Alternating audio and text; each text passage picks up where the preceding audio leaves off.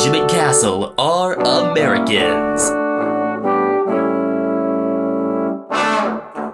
Watching the footy. Liam Ryan saying, kick it my way, I want to jump over the pack, and here he comes! Ryan! This is Buddy Franklin! This is the greatest showman! Got the handball off to Myers. Myers looking for the lead of Stengel. Gee, they're good. Gee, they're sharp. Razzle dazzle Rioli. Oh, who else? McDonald! Timber! From inside the centre square. Boys kick the goal. Boys kick the goal. From inside the centre. Fat. I can't believe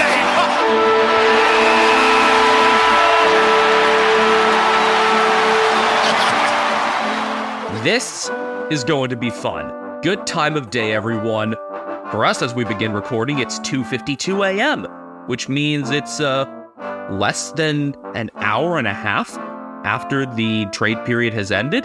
So it's as good a time as any to break it all down.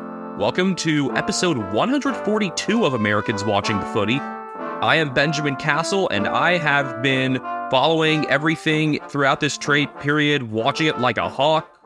Well, not like Tyler Brockman, then. You do know that one, right? Yes, I do. Who are you? I'm Ethan Castle, and we were kind of trying to do our own version of what one of my favorite shows, Baseball Barbacast, has done a bunch of times, where at the trade deadline, one of them goes dark, and then the other one breaks all the news to them shortly after the deadline. Yeah, I think this is the third or fourth year that they've done it, and first time we've tried it, and I mean, I've got mine separate documents, I've got everything up to date.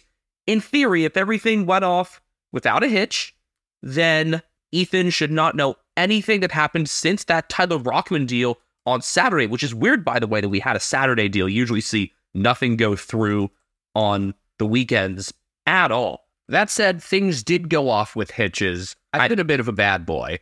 Have you been a very good bad boy, though? Yes. Okay, firstly, I just want to say, I'm just so fed up with the embargo in the first place.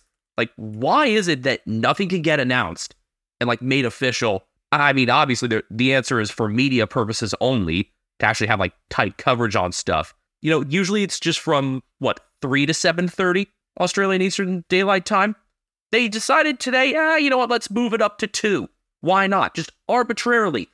And then, Tom Morris told us that the AFL system shuts at 7 p.m., so for any trade to be finished in the last 30 minutes, it all had to be done via email and everybody CCing everyone. Just why would you not just have the window close at 7, or why would you not have everything stay online a bit longer? Yeah, that seems like a bit of an oversight. I think it could lead to some really, really funny situations. I mean, I'm thinking of, I think it was in 2017, an NFL trade that almost went through between the Bengals and Browns that would have had A.J. McCarron swapping Ohio teams.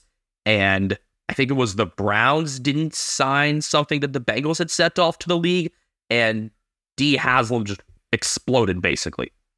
I don't know the exact situation, but I think stuff like that is funny. I think stuff like that is also very preventable. It's extremely preventable. Now, it's just weird in the first place that these trades are in such a tight window in the first place, that lists are locked to a great extent, aside from the draft, 4 or 5 months out from the season. But here we are. And I mean, at this point, Ethan, I have to ask the question, what did leak through? You want to go from most mundane to most shocking? I'll just rattle them off. So here's the thing. We started out friends. I don't know what that's a reference to. I forget. Kelly Clarkson, since you've been gone. Got it. Okay. So I, again, tried to do everything I could to avoid all the information. Did you mute terms and stuff, or? However, I realized I still follow a bunch of stuff on my personal Twitter, and that stuff on there came up when I wasn't looking for it. I've realized from this ways I could do it better next year. Good. Or we could have you do it next year. I was also thinking, what if Apple brings back fingerprint login stuff, then I could just sand off my fingerprints. Like the real Men in Black approach. Yeah. Or they burned them off. Okay, so anyway, there are a few things I found through that, and because I realized I actually follow a fair amount of AFL stuff on Instagram, and next year I'll just avoid that better. Or again, maybe you'll be the one and I'll break the stuff to you. Either way, what I know, you said you want to go from most mundane to most shocking. Why not? All right, most mundane would be Big O and Nguyen, or Big Onion going from Richmond to North Melbourne. Yeah, another tall going North's way. Need to improve so many parts of their list. And I mean, I'm keen on Big Onion getting more opportunities anywhere. And, we have really a special appreciation, I think, for the South Sudanese players. What you're not going to guess is how I found that one out. I think it was probably just from a player you followed posting about it. Was it something that Harry Sheasel said? No, it was something that USF basketball player Josh Coonan posted to his Instagram story. I didn't know they had a connection. I had no idea either. I mean, does he qualify them as friend of the show, like Buku Kamas? I guess so. I mean, we're using the term friend pretty loosely. Yeah, I mean, I know one of Buku's friends growing up, Kwani, who was on the Cal men's basketball team. And obviously, Buku is staying on with the Bulldogs, which surprised us in other ways. But, okay, what else do you know? We did know that. Let's see. I mean, I knew there were a couple things that were kind of all but official before I went dark, like Shane McAdam going to the D's and Liam Henry going to the Saints. I don't know anything about the compensation for either of them. I do know that those things were happening, though. You're correct. I know that Geelong were making a push for Jack Billings, but I think the D's I'm not sure if they ended up winning out there, if he ended up getting moved at all, but okay, sounds like they were more likely to get him than we were. Yeah, let me just go over the compensation for those, the returns for those then, because you brought them up already. So Big Onion, Biggie going from Richmond to North. Richmond got a fourth rounder back, pick 65. Seems fair. Late third, early fourth, something like that makes sense. Yeah, and Richmond, they held on to that pick. That pick originally belonged to Hawthorn. Then he said McAdam, that was for Melbourne's second next year. Okay. I think McAdam can help really solve the absence of Jake Melksham if he gets into more marking contests. I mean, he's a pretty capable shot, and it's a matter of him just asserting himself more in the air, I think, because he's never been a super high average contested mark player. He's obviously going to need to rely on... Well, you know what? I'll save the other D's talk for later, because maybe some spoilers there. Liam Henry, it was him for next year's second rounder for the Saints, along with a fourth round swap. I think this was poor return from Freo. They have a problem, I think, just understanding the value of their outside players. I don't know with this one, because, I mean, he only had, that half season of games as a good defender, so maybe they're just not selling super high on him. I don't hate that. I think maybe they could have gotten a little more for him, but I think it's more than just a second, though. It's not like a criminal underpay like Blake Acres was. Blake Acres for a third. We're still going to go on about that. I know there were talks about Lachie Schultz to Collingwood. I don't know what ended up materializing there, so we'll get to that. Do you want to do that now or get to that later? Let's hold on that one. Okay. Let's see. I know there was talk about Ivan Soldo going to one of the Adelaide clubs. Okay. We'll get to that in due time if that did indeed happen. Let's see. What else? Trying to think if there are any, mid-level ones. I know about the big one, unfortunately. Fuck. Yeah, just say it. Jack Ginnivan, Hawthorn, between following Leo from 6 News and just Instagram and stuff, that was kind of hard to miss. Yeah. As much as I would have loved to be in the dark on that, so I am so disappointed, because next year, if I'm going to do this, I'll just, be on some other Twitter feed, and then if I want to post something to mine, I'll just switch over just for that, because I don't know, I had, I wish I hadn't gotten that spoiled.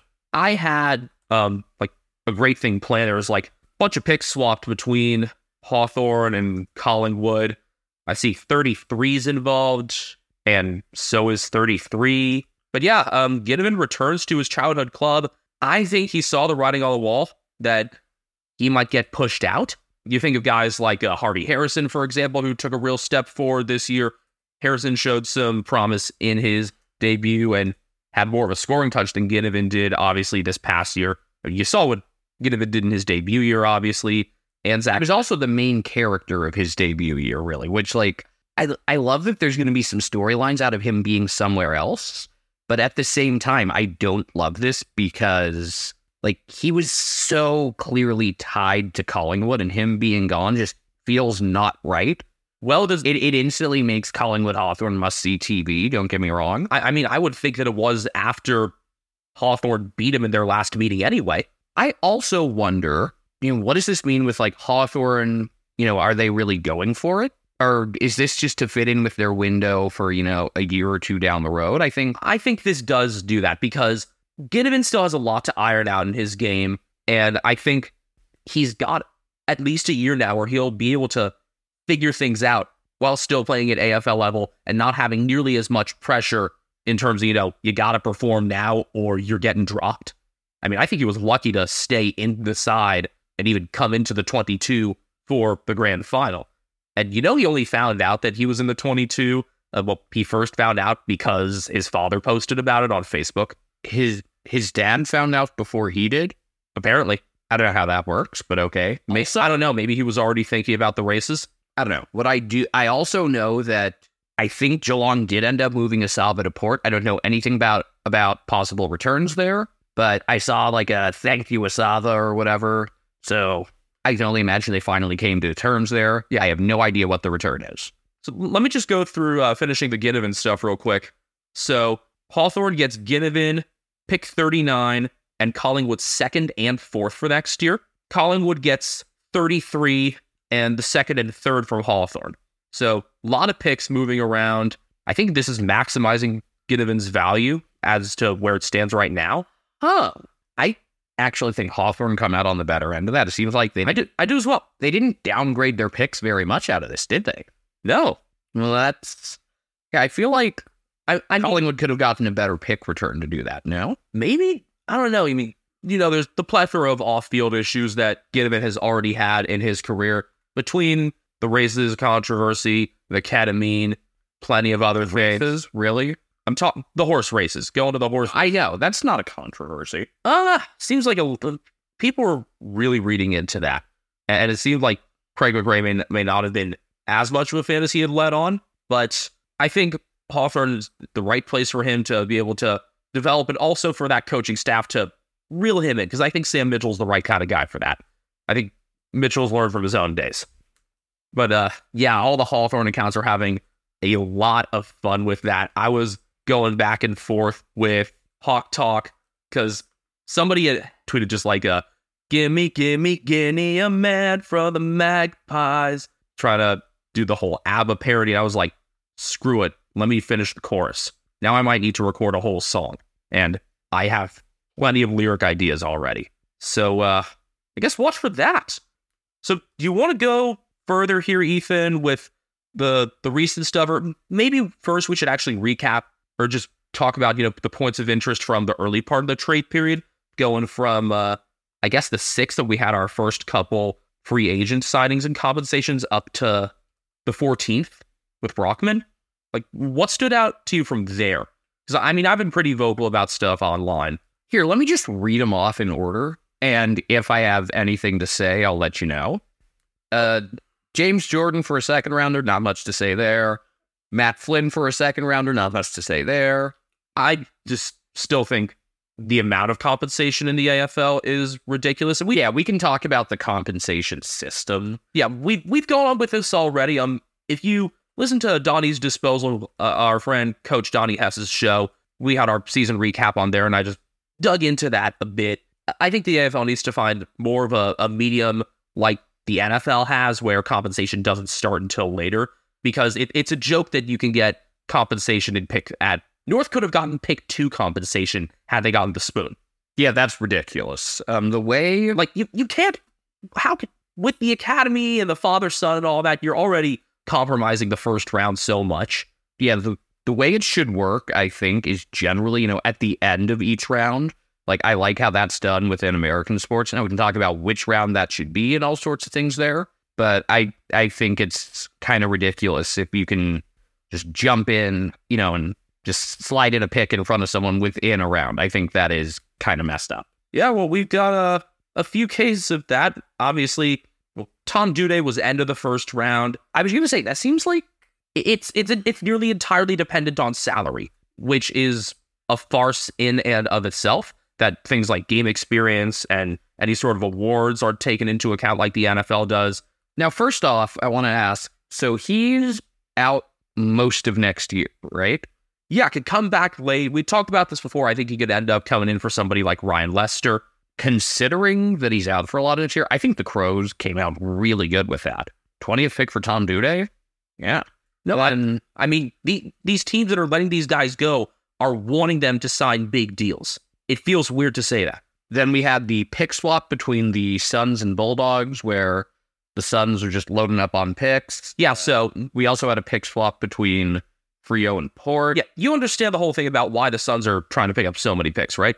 Because of academy stuff? Yeah, they got like 3 or 4 academy bids that they're probably going to need to match. Chiefly among them is Jed Walter, the big, who could end up being bid on as high as maybe pick 2 or 3. So that's just very necessary for them to do.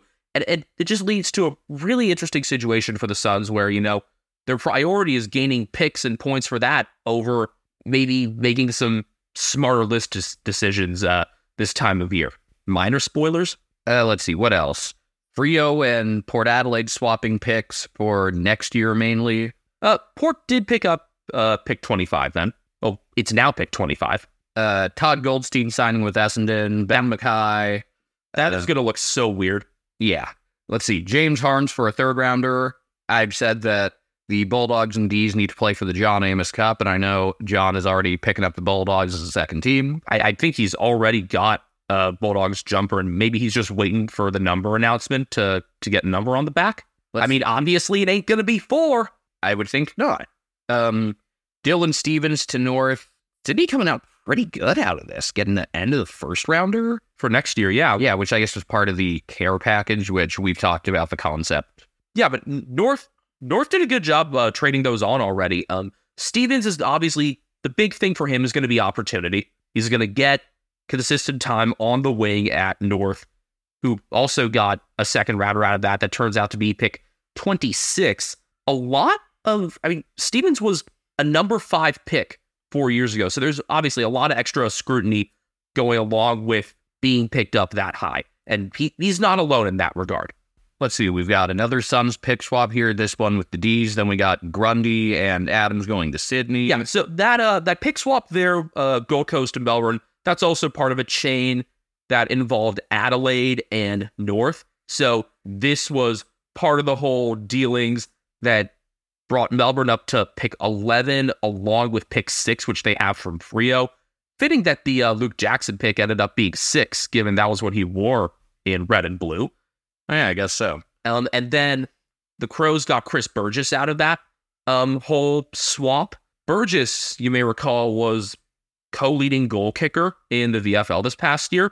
Both of those were on the Suns, and now both of them are not Suns because Brodie McLaughlin was just let go. Yeah, seems like the Crows really came out of this one well. They got a first rounder in exchange for 2 second rounders and got some forward depth. I'd take that if I was Adelaide. I mean, I think part of this then would be just preparing for life post-Tex. Yeah. Because, I mean, you might need to replace McAdam a bit. I mean, you've already got Darcy Fogarty there in the mix, obviously. Taylor Walker looks ageless at this point. I just hope that this doesn't slide Riley Philthorpe down the charts at all. I think with his ruck craft, he ought to get more time. We're just very, very big Philthorpe believers here. His stealing is very apparent from the debut he had a couple years back, showdown this year, the first of them. I just think a lot about that game-winning goal against the Saints he had in 2021. That was in Cairns, the over-the-head goal. Yes, that was awesome. That too, right. Let's see. Other observations I have here. North had a pick swap with the Suns. Also, yeah, that was part of the end of that chain there. North came out, wow, Zach Fisher and a first-rounder for a couple of slightly later picks.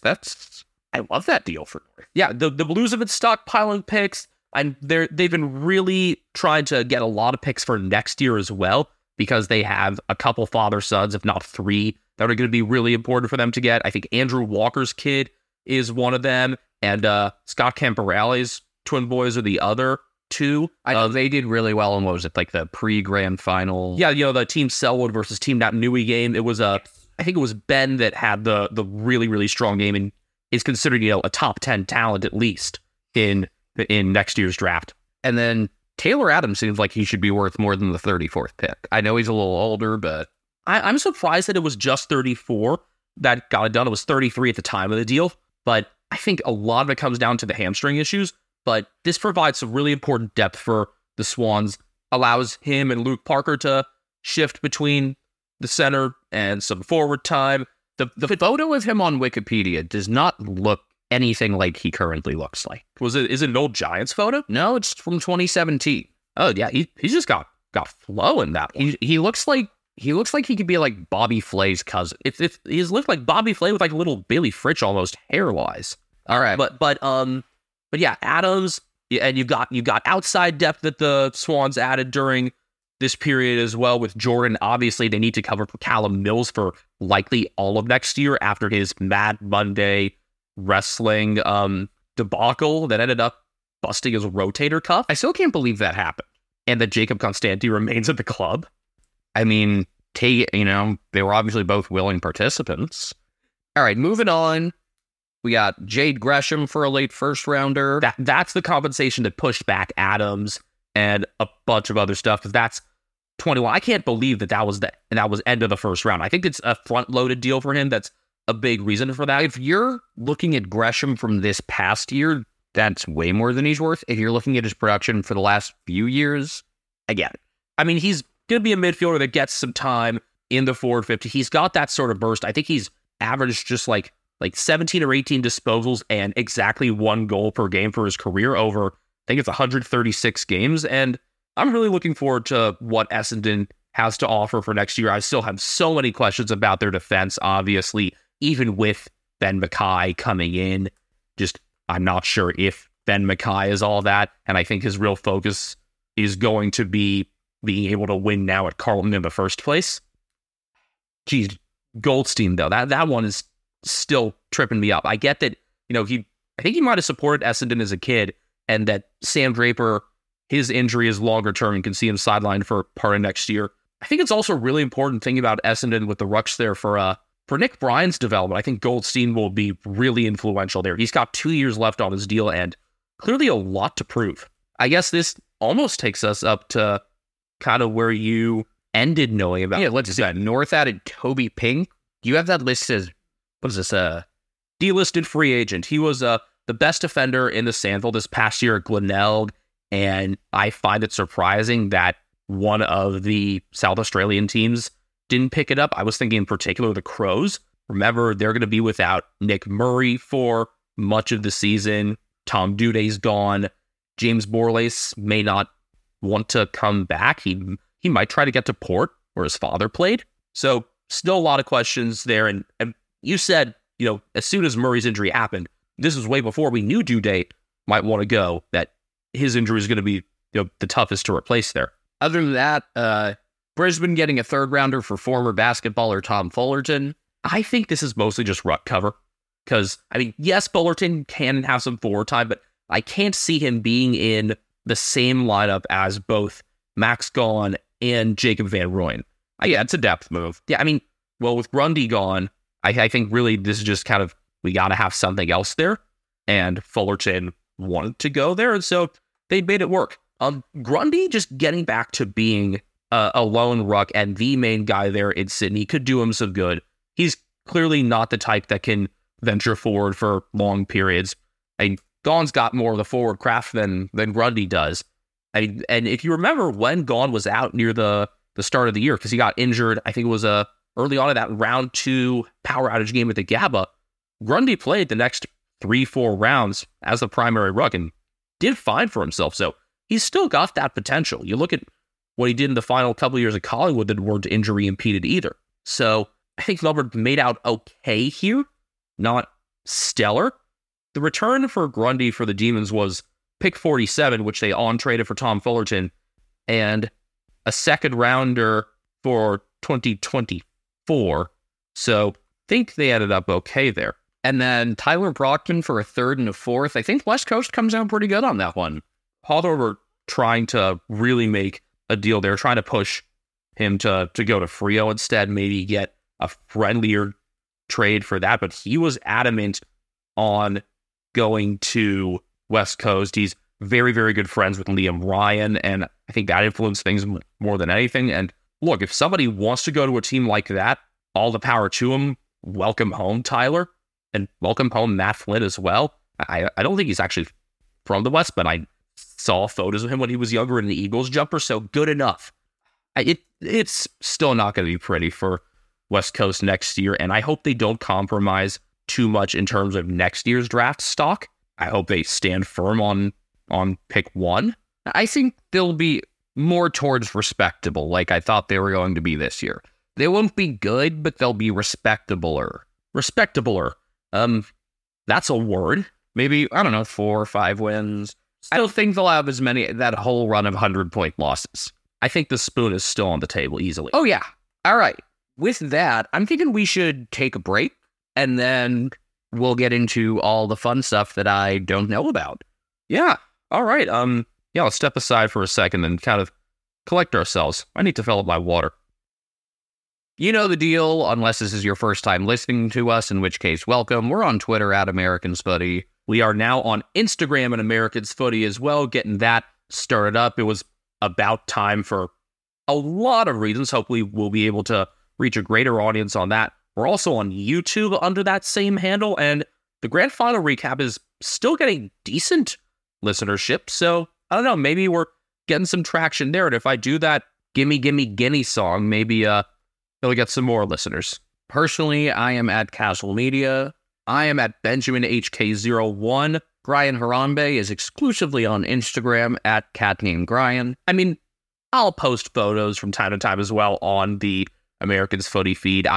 We did really need to post one early on, and we also want to make it clear, he's completely happy where he is. He's not considering a move at all, unless it's, a move to some other part of the house during the day. He was very, very content to just be sleeping on my bed, I guess, earlier today, or I guess yesterday in the morning at this point, when I was watching the Netherlands upset South Africa in the Cricket World Cup. That was ridiculous.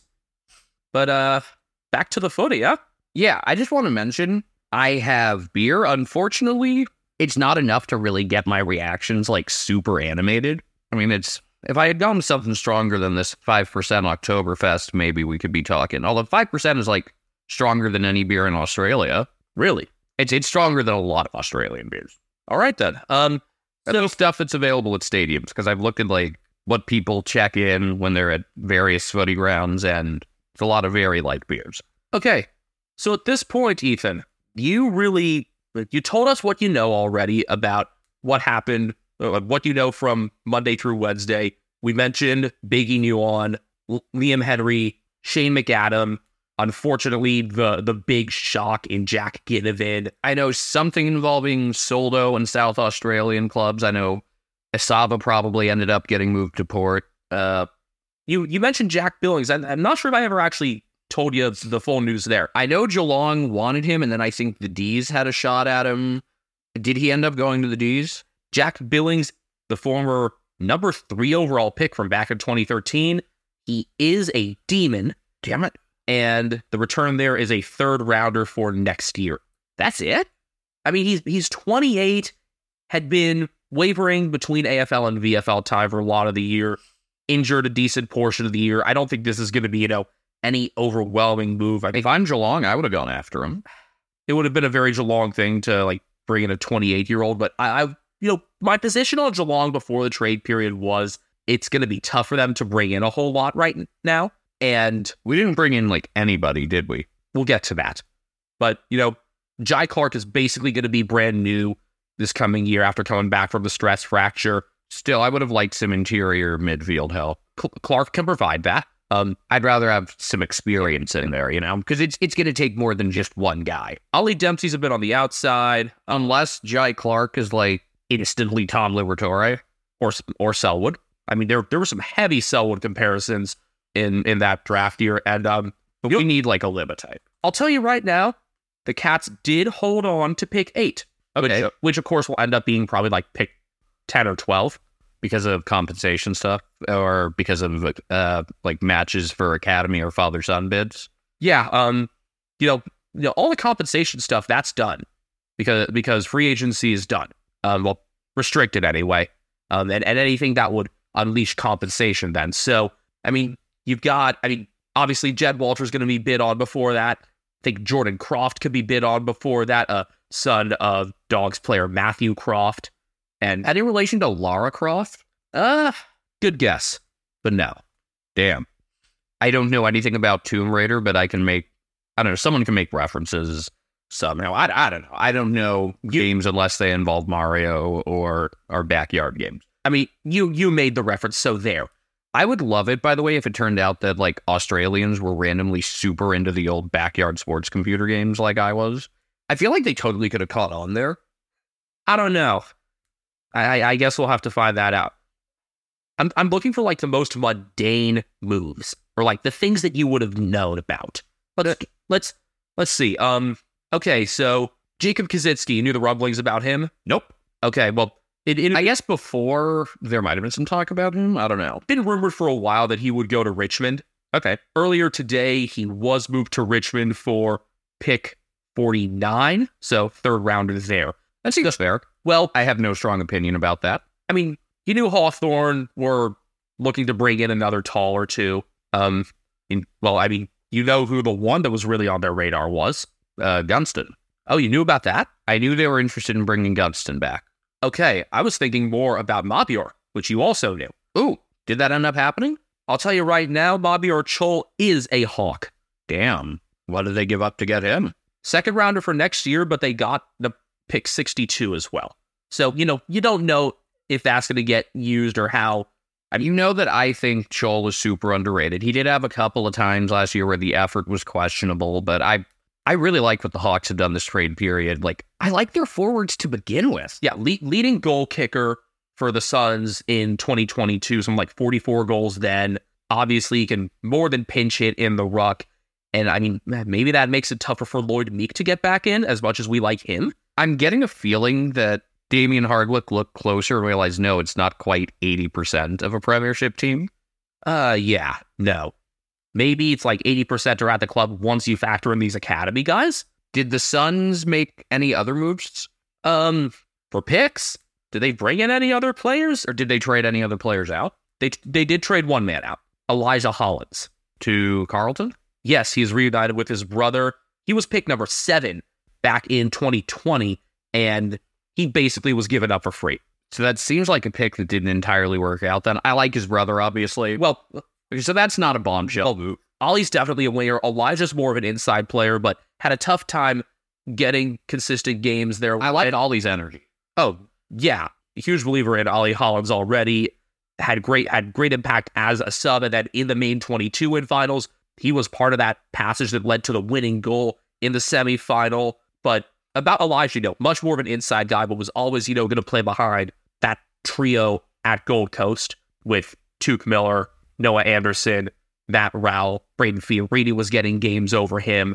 And I mean, I think now he will have to sit, obviously, behind guys like Cripps, Chera, Walsh. Well, the Walsh could be a bit more on the outside, so maybe there's some opportunity there. I don't think it's going to come right away. I think you'll see him playing in the twos next year. Yeah. Probably not good if you draft a guy 5th overall and just a couple years later you're basically giving him up for free. I mean, that's just the Gold Coast Suns, right? Yeah. Well, there's one guy who the Blues drafted. I think it was 3rd overall a number of years ago, and people were clamoring for him to get game time, and he finally did, and then he wanted out. So maybe Elijah Hollins ends up kind of sliding into a Paddy Dow type situation. Ooh, where did Dow end up, other than, I'm guessing, not Geelong? No, he requested the Saints. I think I had heard a bit about that. You had. So Geelong didn't add any players. Okay, fuck it, they didn't add anybody. That's what I thought. Andrew Mackey said kind of that, this is, I want to be a final team next year, and there's potential, with not having many picks to deal with in the first place for this year. Andrew Mackey admitted, their hands were kind of tied in that aspect. So it doesn't entirely surprise me. Do it like the NBA and trade picks like 8 years from now. You can only trade 1 year in advance. Damn it, I want to trade picks that are going to be used on kids that are currently in 5th grade.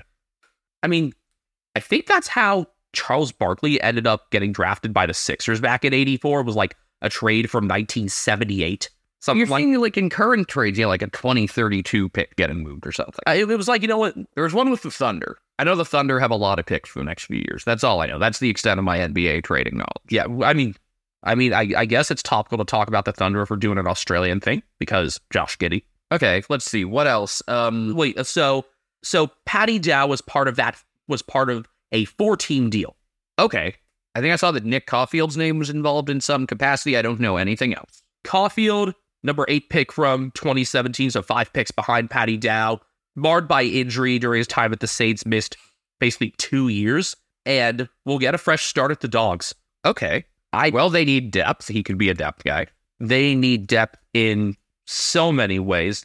I mean, we've seen bits and pieces of Caulfield at his best in defense, and they do need some depth there, the Bulldogs. So, looking at his Wikipedia page, he was studying at Deakin University, so I guess that could have also made Geelong a thing, but I don't know if there's necessarily a spot or need for him, so I'm not going to get too mad over that one. So Dow and Caulfield were the only 2 players that were traded as part of this 4-team deal. It was the Saints, Bulldogs, Blues, and Bombers.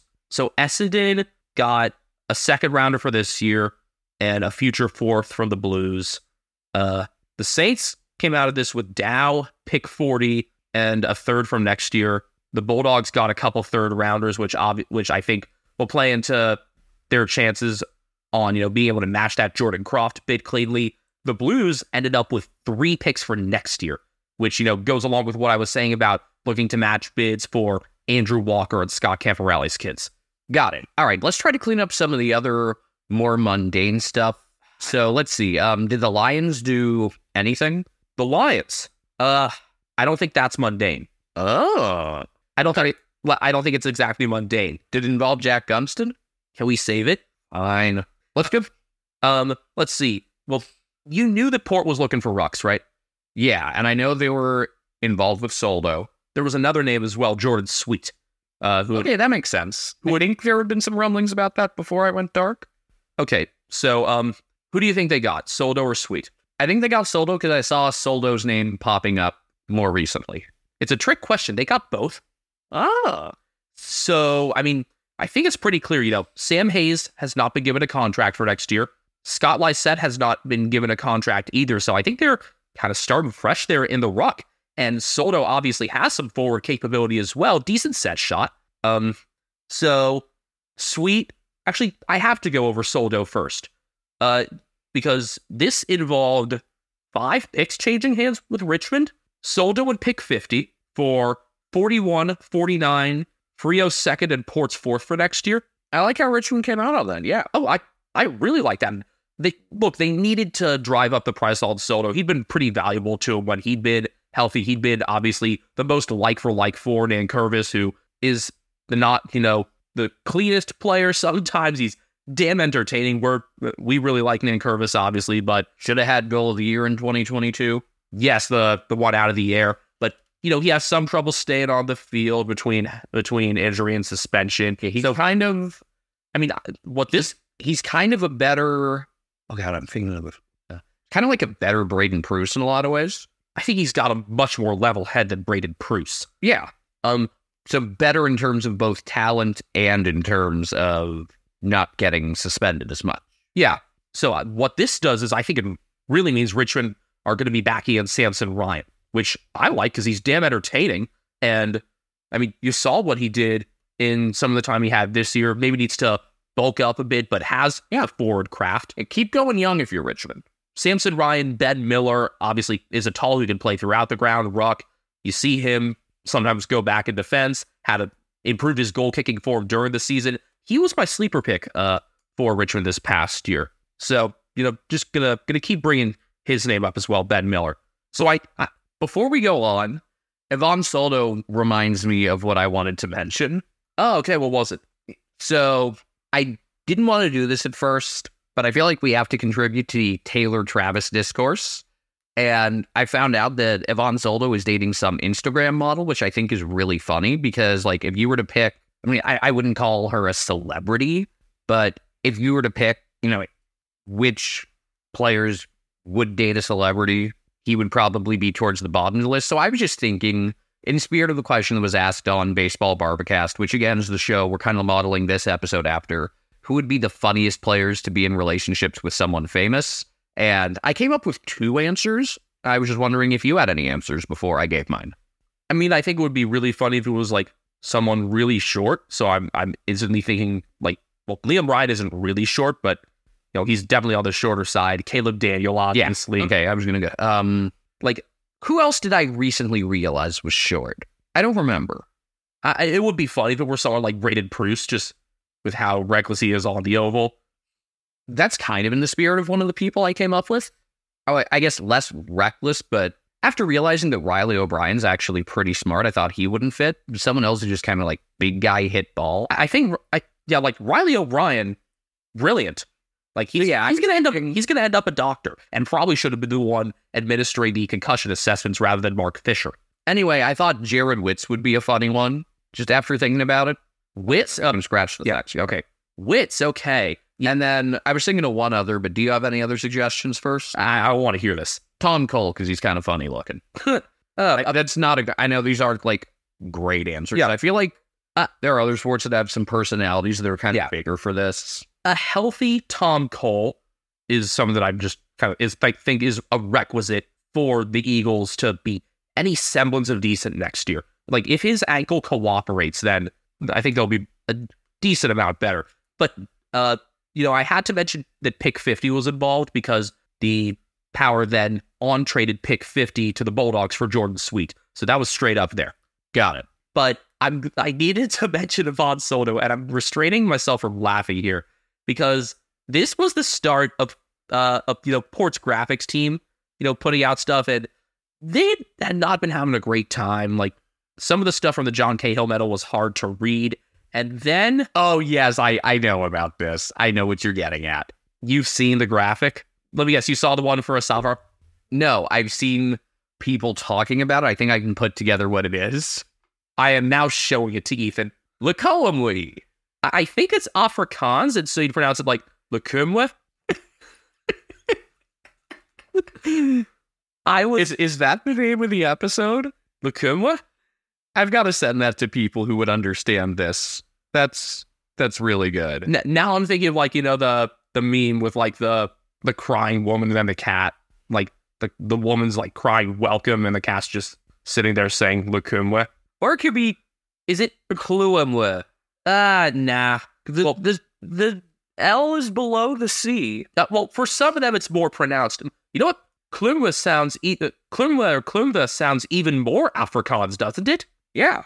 But I was thinking maybe it was Welsh, but no, like between LCOEMWE and Klumwe, this is Afrikaans. That's good. So I was laughing hysterically when I saw this earlier. You were not home when it happened. Yeah, that's fucking funny. Like Klumwe, or LCOEMWE. I think LCOEMWE was our title, though. Yeah, all caps, something like that. Okay, so from now on, instead of Lahaya, we say LCOEMWE. To life, LCOEMWE. Okay, so about... I just need to keep track of what we've already talked about. So, about Port's ruck dealings. We talked about the four-way trade already. Let's see. Let's stay on the topic with Port. What did we get for Asaba? 25. Okay. 76 and 94. Okay.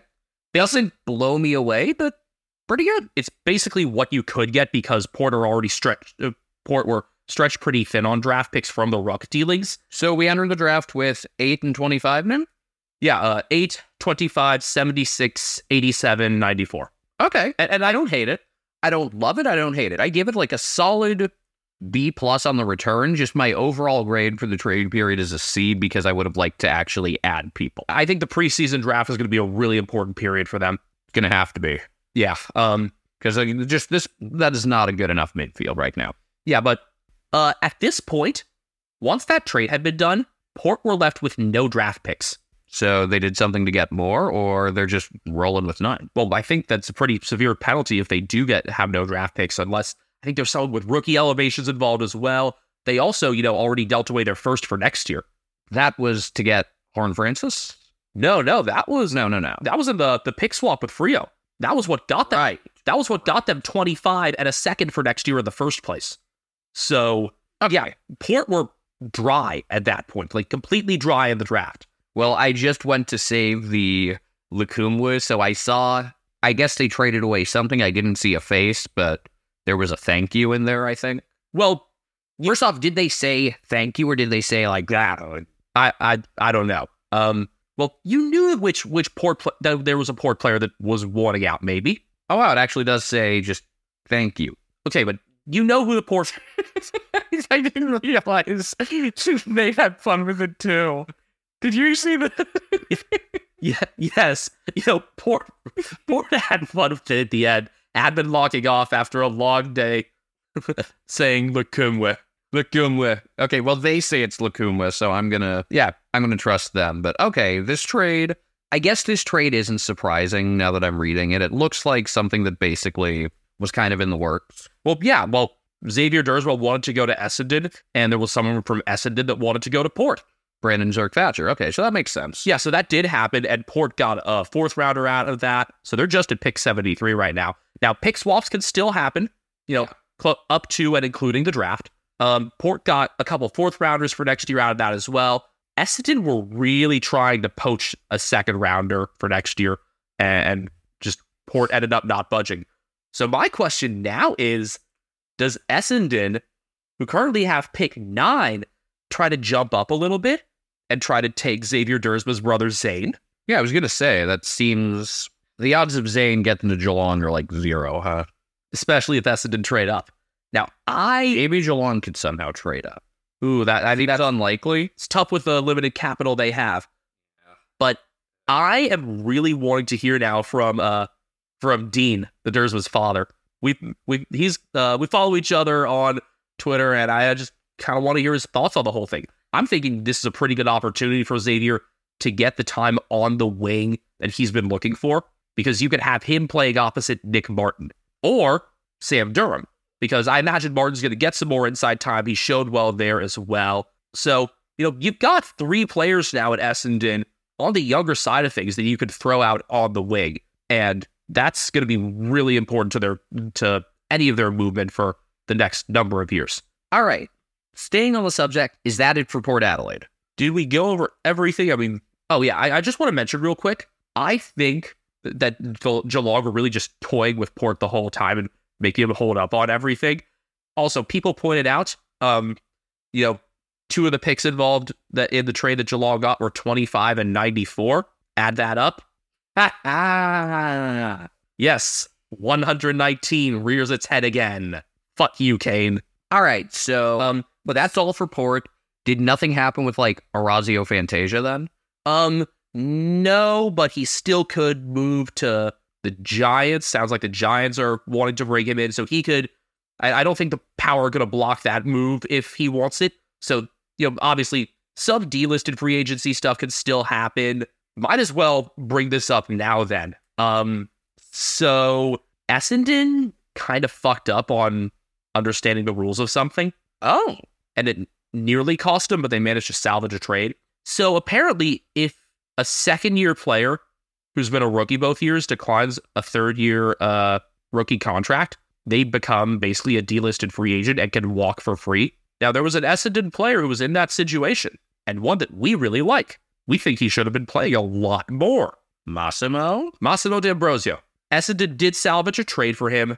They got pick 61, a third rounder, and a fourth rounder for next year tied to Collingwood. So D'Ambrosio's now a Hawk. Damn it. God, Hawthorn really came out of this really well. Yeah, so this trade here, they got Chol, they got Massimo, they dealt away Kaczynski, they brought in Ginnivan, and they still have pick 4.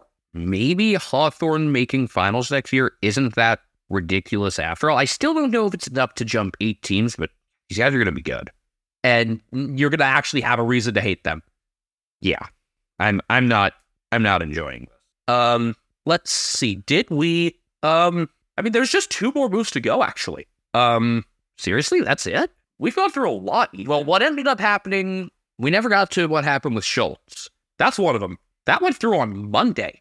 So that happened very quickly. Schultz for pick 34, which Collingwood had acquired in that Taylor Adams trade, and a future first. I think that's a pretty good return. I think really highly of Schultz. I do too. People are questioning whether he's going to be the right sort of fit at Collingwood. I think he's a good fit anywhere. Their forward pressure this coming year is going to be scary between Schultz, McCreary, Elliott, Bobby Hill. Harvey Harrison can put some on. I mean, if you're just basically upgrading from Ginnivan to Schultz, again, they'll figure out how to fit him. I really, really like Lachie Schultz, and I think they could have gotten more for him. I think people are going to realize now just how good this guy is. I mean, we've said it for a solid 2 years, I think. I've been harping on it this past year. If he played for a perennial contender and or a Victorian team, he would be a household name. There's a real chance for that to happen now. All right, so the other one that I haven't gotten to, you hinted that it involves the Lions. Yes. I guess this seems to be a significant one if I didn't know the way you hinted at it. Was it, actually significant? I call it pretty significant. It's 8 pieces moving. Okay. Well, 6 of them are picks, but... Well, I want to ask, first off, does it involve Jack Gunston? It does. Is he going back to Hawthorn? He is. Who is going from Hawthorn to Brisbane? Is anybody? Yeah. Okay, so first off, I want to address something else before we get to that, something Lions related. Okay, shoot. So it became known in the last couple of weeks, especially through Shea Maxey guy, that Reese Matheson is a complete fucking wacko. And I just wanted to address that because first off, American sports has a large share of those, birthers, 9/11 truthers, Sandy Hook truthers such as Matheson, COVID wackos, you name it. Unfortunately, Aaron Rodgers. Oh no, Aaron Rodgers is like a 6 out of 10 on the wacko scale. But I just thought, first off, it's funny to know that you have your wackos too. I mean, it's not shocking. But also that was revealed through a video that the club put out where Stephen Martin's going around the rooms asking players just what's up. And that's first off what Matheson had to say. And second, that nobody looked at this during editing. Maybe we shouldn't have this there. How recent was this? Well, this had to have been a couple of years ago. It was 2019 or something. Considering Steph Martin wasn't there past 2020. But yeah, it's did Stephen Martin play for the Bulldogs in the grand final in 2021? Yeah. But this is, I don't know, it's just wild to me. And I just felt the need to mention it because I didn't have a better time to. Okay. Yeah. All right. So who did the Hawks send to the Lions? This is going to surprise you. Brandon Ryan. Darn, I was hoping this would be more of a blockbuster thing. It's he's an interesting young piece. 3 games. Hawks fans are not happy they gave up on him so quickly. It's less of a blockbuster because the real blockbuster you already learned about. I mean, he's already 25, but he's gonna be 26 star next year. It's more of a puzzler that we're ending on here. But it's so Brisbane get Brandon Ryan, 39, 54, and Hawthorn's 4th for next year. The Hawks bring back Gunston. They get 47, 61, and Brisbane's 2nd next year. So Gunston can be in sort of a mentoring role there. Gunston and Bruce can do some good with their forwards. I think the big thing is that it was just going to be a very tall look for the Hawks if Ryan stayed, and I'm just thrown off by the fact that he was thrown around so quickly because that was very sudden. This all was going to play into me leading up to the Ginnivan talk, but you kind of learned about that and really leaving. Had I not known, I mean, I had in my notes to go with Schultz and Gunston last to lead up to that, but so once Schultz came in on Monday, also apparently he pronounces it weirdly listening to him talk. So maybe that's where it comes from. But once he came in, I think that was when Ginnivan realized oh, I'm going to have a hard time getting in here. And, already some friction at the club maybe. So maybe it's best for me to look elsewhere. I've got my medal. Maybe let's look at, some premiership window that's going to open up soon. And hey, my childhood club is in that situation. All right. So that's where that is. So I think if that's how Ginnivan was thinking about it, and there are some other, rumors, obviously, because there are always rumors around Ginnivan. Yeah. Okay. Do we have to address them? Sure. Okay. There are rumors about, believe it or not, revenge porn involving Dan McStay, because there was a rumor that McStay had been the one to leak the ketamine video. But I think the fact that this trade happened so cleanly and nothing came from the club, no foreboding like post that just says club statement. Okay. Means that I don't think anything came of it. All right. But, Keep an eye on that, but probably downplay it unless we have reason to believe it. That's what I strongly believe. I just had this whole thing laid out to lead up to that huge Ginnivan bombshell. And that's why this ends kind of in this sort of anticlimactic way. Okay. But we've gone through the trades now. I mean, looking at, I guess we could talk a little bit about winners and losers here. I mean, I think Hawthorn have come out of this very, very well. I was going to say them, and then I was going to say probably Collingwood came out pretty well, even with giving up Ginnivan, because I think Schultz is awesome. They got Schultz, and they managed to use that Adams return to do that, so not a huge loss on their part. Essendon obviously brought in their players through free agency. Gresham, Mackay, Goldstein. I'm more mixed on them. I mean, I think North has come off very well also, considering this is going to be a top-heavy draft class. People think this draft could be over in 3 rounds, maybe, or like 3.5. And North come out of this with picks 2, 3, 15, 17, and 18. Hell yeah, baby. We got 76, 87, and 94. So I feel like every fan will think their team came out losers and didn't do enough. They came out with, so Geelong came out with they started with just 8 and 87. So again, their hands will really tied this trade period. I would have liked to do more. I think there were a couple of other guys maybe we could have looked at moving. They were a little bit further down the list just to get something.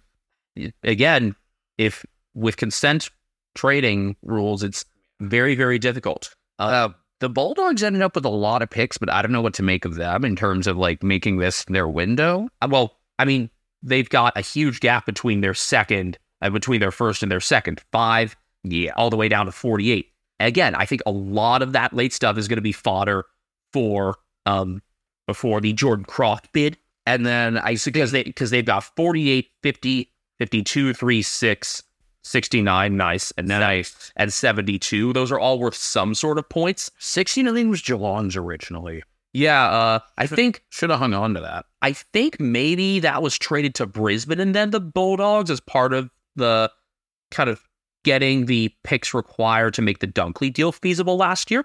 Okay. Because I think that's how Geelong's 3rd or 4th changed hands. Okay, so everyone thinks, unless you actually got like a big piece, that your team came out of this a loser, and that's normal. Except for Hawthorn. I think people are very, very... Well, they got big pieces, so I think...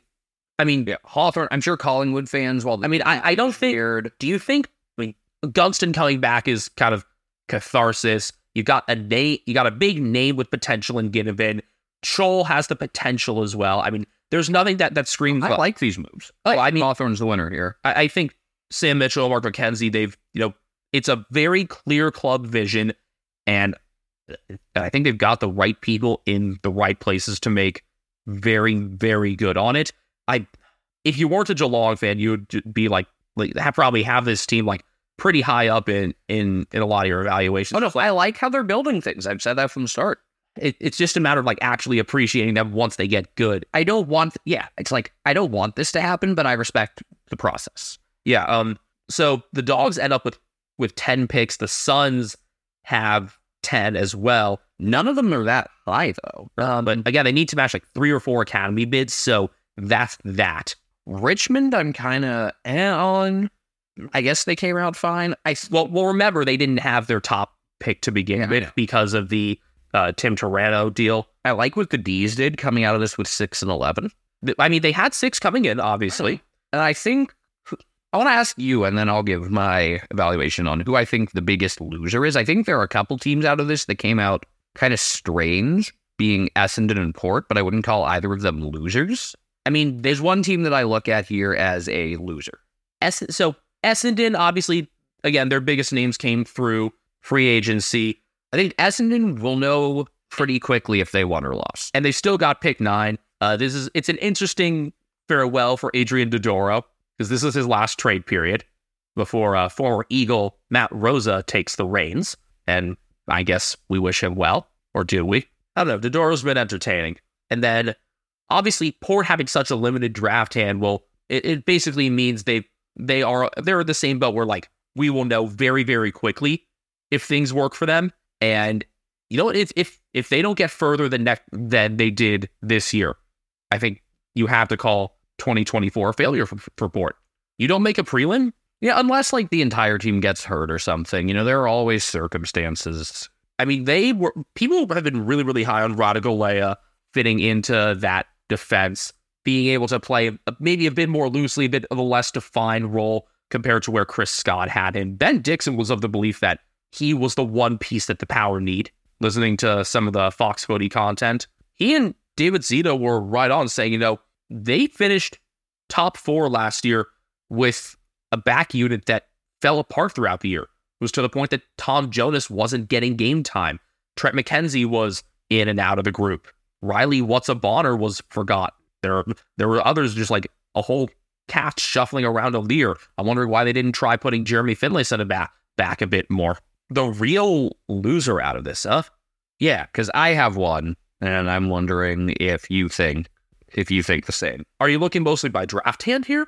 No, just looking at overall.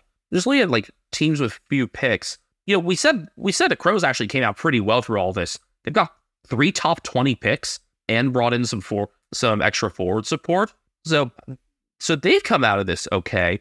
I mean, Geelong, obviously, were just, again, not able to do all that much. Eagles not wanting to do much because pick 1. Can't hate on that. I think the biggest loser out of this, is it Freo? Yep, that is exactly who I think it is. Because of Schultz and maybe, you know, not as great a return on him or Henry as you would have thought. Yeah, I think when they come out of this trade period and look at everything they did, you look at who you gave up, and you're telling me that the highest pick you have this year is number 34? Well, it's because they'd given up their first 2 picks already. And yes, they do have a first for next year coming out of it, but they gave up a lot. They did. I think the Schultz one was a bit of a blindside, but this is already a team that's slipping. It's disappointing. I want this derby to mean something. I want the Eagles making a contest with them, if not beating them, to mean something. And look, I like a lot of their list to begin with. I think Jai Amos is going to continue progressing. I mean, he was doing sort of Jeremy Cameron-like things in a teenage year. Tom Emmett finally came into things at the end of last year. I think, you know, with Schultz gone, you're going to need someone like Bailey Banfield or Tom Emmett to really, really step up in that pressure forward role. Did you see much of Emmett's games because he played the last 2 rounds? Have you gone back and taken a look at that? Not really. That's a name that I want you to watch for. Tom Emmett for Freo. Mature age guy out of the Sandful who had battled cancer and a severe Achilles injury to get to that point. So, you know, that's someone who I really want you to take a look at. Maybe if you go back and watch those final couple rounds for him. His debut came against Port, in fact. I think he had like 3 or 4 goals across those games. And obviously, though, we think Banfield belongs in the 22, if not the 18. Yeah. And then on the outside as well, I mean, I hope Nathan O'Driscoll doesn't get wasted. Yeah, there's in and out of the side again this year. Not prioritized as much. Not anything overwhelming in terms of results from his Peel Thunder outings. I know they made it to the Waffle Grand Final and lost. Confused by where the Dockers stand now, because it seems a very far cry from having played in finals about 13 months ago. I think that's all the trades, and the picks, and the hats. Oh, I need a West Coast Eagles, the sun is my enemy hat, don't I? I guess so. All right, I don't know the next time we're going to be on. I mean, I think we're going to do...